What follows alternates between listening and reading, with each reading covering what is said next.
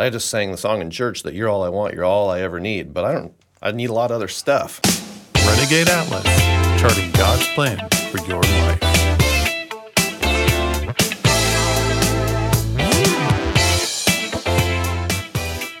Hello, everybody. This is Dr. Chad Hawk with Matt Dowd, and we have a special guest with us today, Stephanie. Hello. Hello. She's back for part 3 of this topic of Heart of Darkness. Matt, where are we going today with this? So today we're going to talk about how we can initiate this process of change, of looking inward, of allowing the light to be shown inside of our hearts and face that fear, the inherent fear of looking in the mirror. Yeah. Yeah. So Stephanie, I was curious, how has this worked for you? Like, can you talk a little bit about how you engaged that process? Yeah. I think in all of the changes or the things that I faced, I think the step 1 is to tell the truth about it.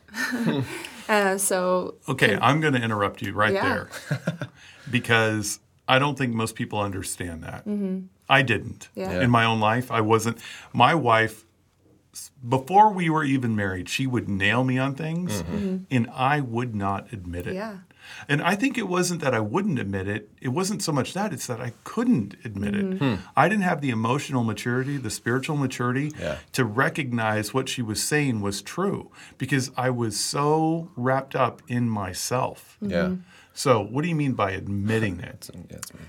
For me, I think it can look different for other people, but for me, telling the truth about it, telling the truth to my community, number 1, and kind of feeling the water and just seeing who the Lord brings to me that really I need to tell the truth to. I gave the example previously about this last change I was going through, and the person that came to mind was someone that left my life, and pretty abruptly, and I really had to call and just tell the truth about my role in that. And then more so than that, telling the truth to God, and so about what I've been doing and kind of what that leads me to believe about Him.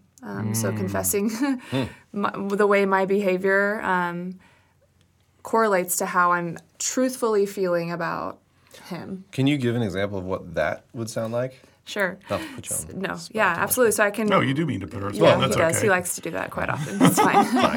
It's fine. Confession.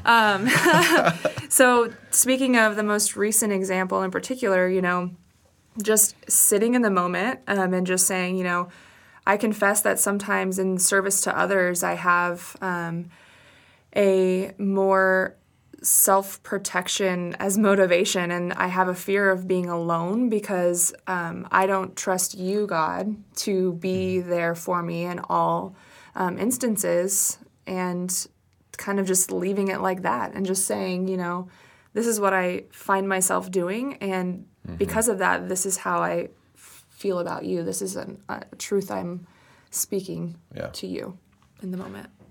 Yeah, that's awesome. Yeah. It's like we're afraid of not really the act so much as the consequences. Yeah. Like, what's going to happen if I admit this? If I confess the truth? Like, when talking to God, I think we learn or we're taught that you can't blaspheme God. You can't say things mean or negative to God about Himself. He's going to be all offended and strike us down or something, Yeah. And so we don't tell God that, I don't really believe. I just sang the song in church that you're all I want, you're all I ever need, but I need a lot of other stuff. Ooh, we had talked about that, the word all, and the use of Christian walk. Someday we're going to talk about that. Yeah. And then the other piece that I was thinking about is we're at the way, the reptilian brain, ultimately we are afraid to die. Mm-hmm. And this is what Jesus comes talking about, is you need to take up your cross. We need to die. There are things about us, like our false self, that are living that need to be nailed to the cross. Mm-hmm. They need to die so that our true self can live, with Him. But we're super afraid of death because we feel like death is the end, death is failure. Mm-hmm. And so we avoid it. We avoid it sometimes, not sometimes, most of the time, almost all the time, people are terrified to admit the truth of their circumstances because it means they have to let something die. Right. Absolutely. Right. A piece of ourselves, or what we Yeah. think is a piece of ourselves anyway. Reminds me of a song. I'll maybe drop it in the background. All right. We'll see what. Teaser. Yeah. But well, so I was gonna say, so what actually happened though? Like, when that thing dies, or you let Yeah. it be exposed, you let God in. Like, what was the actual result? That was how is it different than what you were maybe afraid of? Yeah, initially? I think in this example and other examples, I've kind of been on this journey of speaking truth for myself to others around me. And I think that's the one thing that has been the most life-giving to me, is that the things I worry about and the outcomes that I perceive are going to happen, those never in one instance matched up with reality. And so, essentially I'm just afraid that my fear is that if I confess this is how I'm feeling, and I really be observant to the way that I serve others, and really, look inward about what is my true motivation, that others around me are just going to flee, and like see that too, and see me as a selfish person where, how I want to be viewed is always giving life to those around me. And so I think using the example of the one person that I really am on that rebuilding path, the exact opposite happened. When I took down that wall and I said, hey, these are the things that I can see now that, the Lord's given to me to really work through, and this is how it probably affected you. And, that came from my fear of not wanting you to leave me, not wanting you to go out of my life.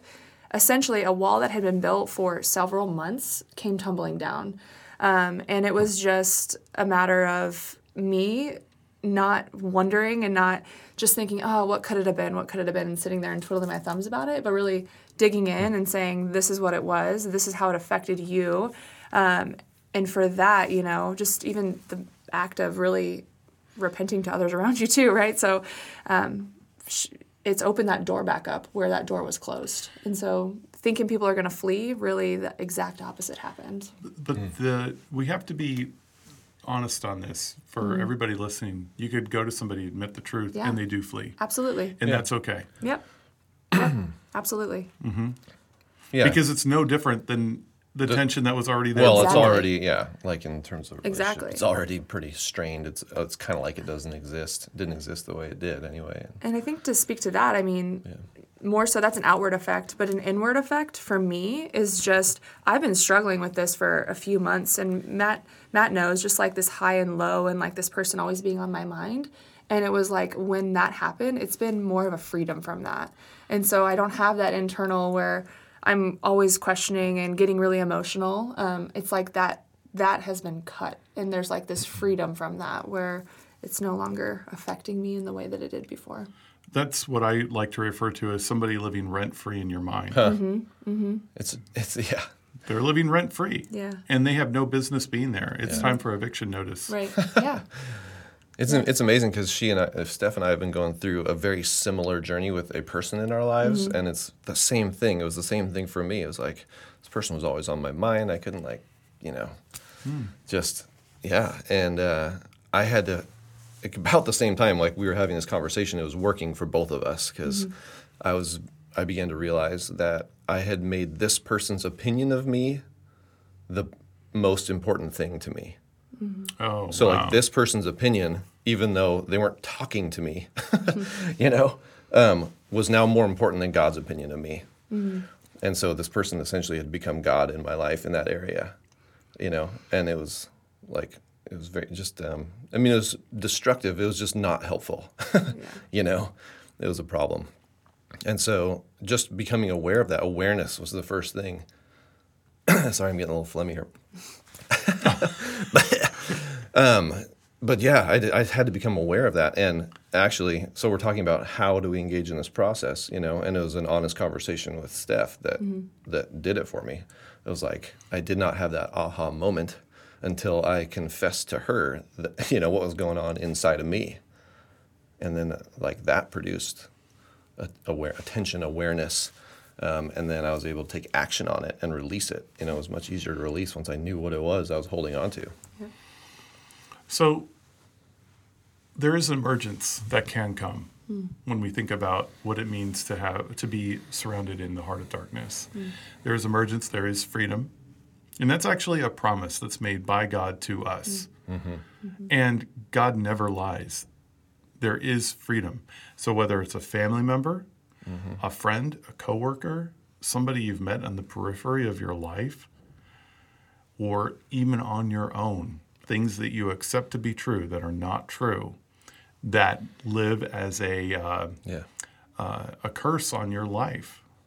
Because that's what it is. Yep. Yeah. Totally. Something has power over you, yeah. Absolutely. And Christ came to set the prisoners free. So if you are trapped in this heart of darkness, there is freedom. Yeah. And it's abundant. Yeah. Yeah. Amen, yeah. Yeah. So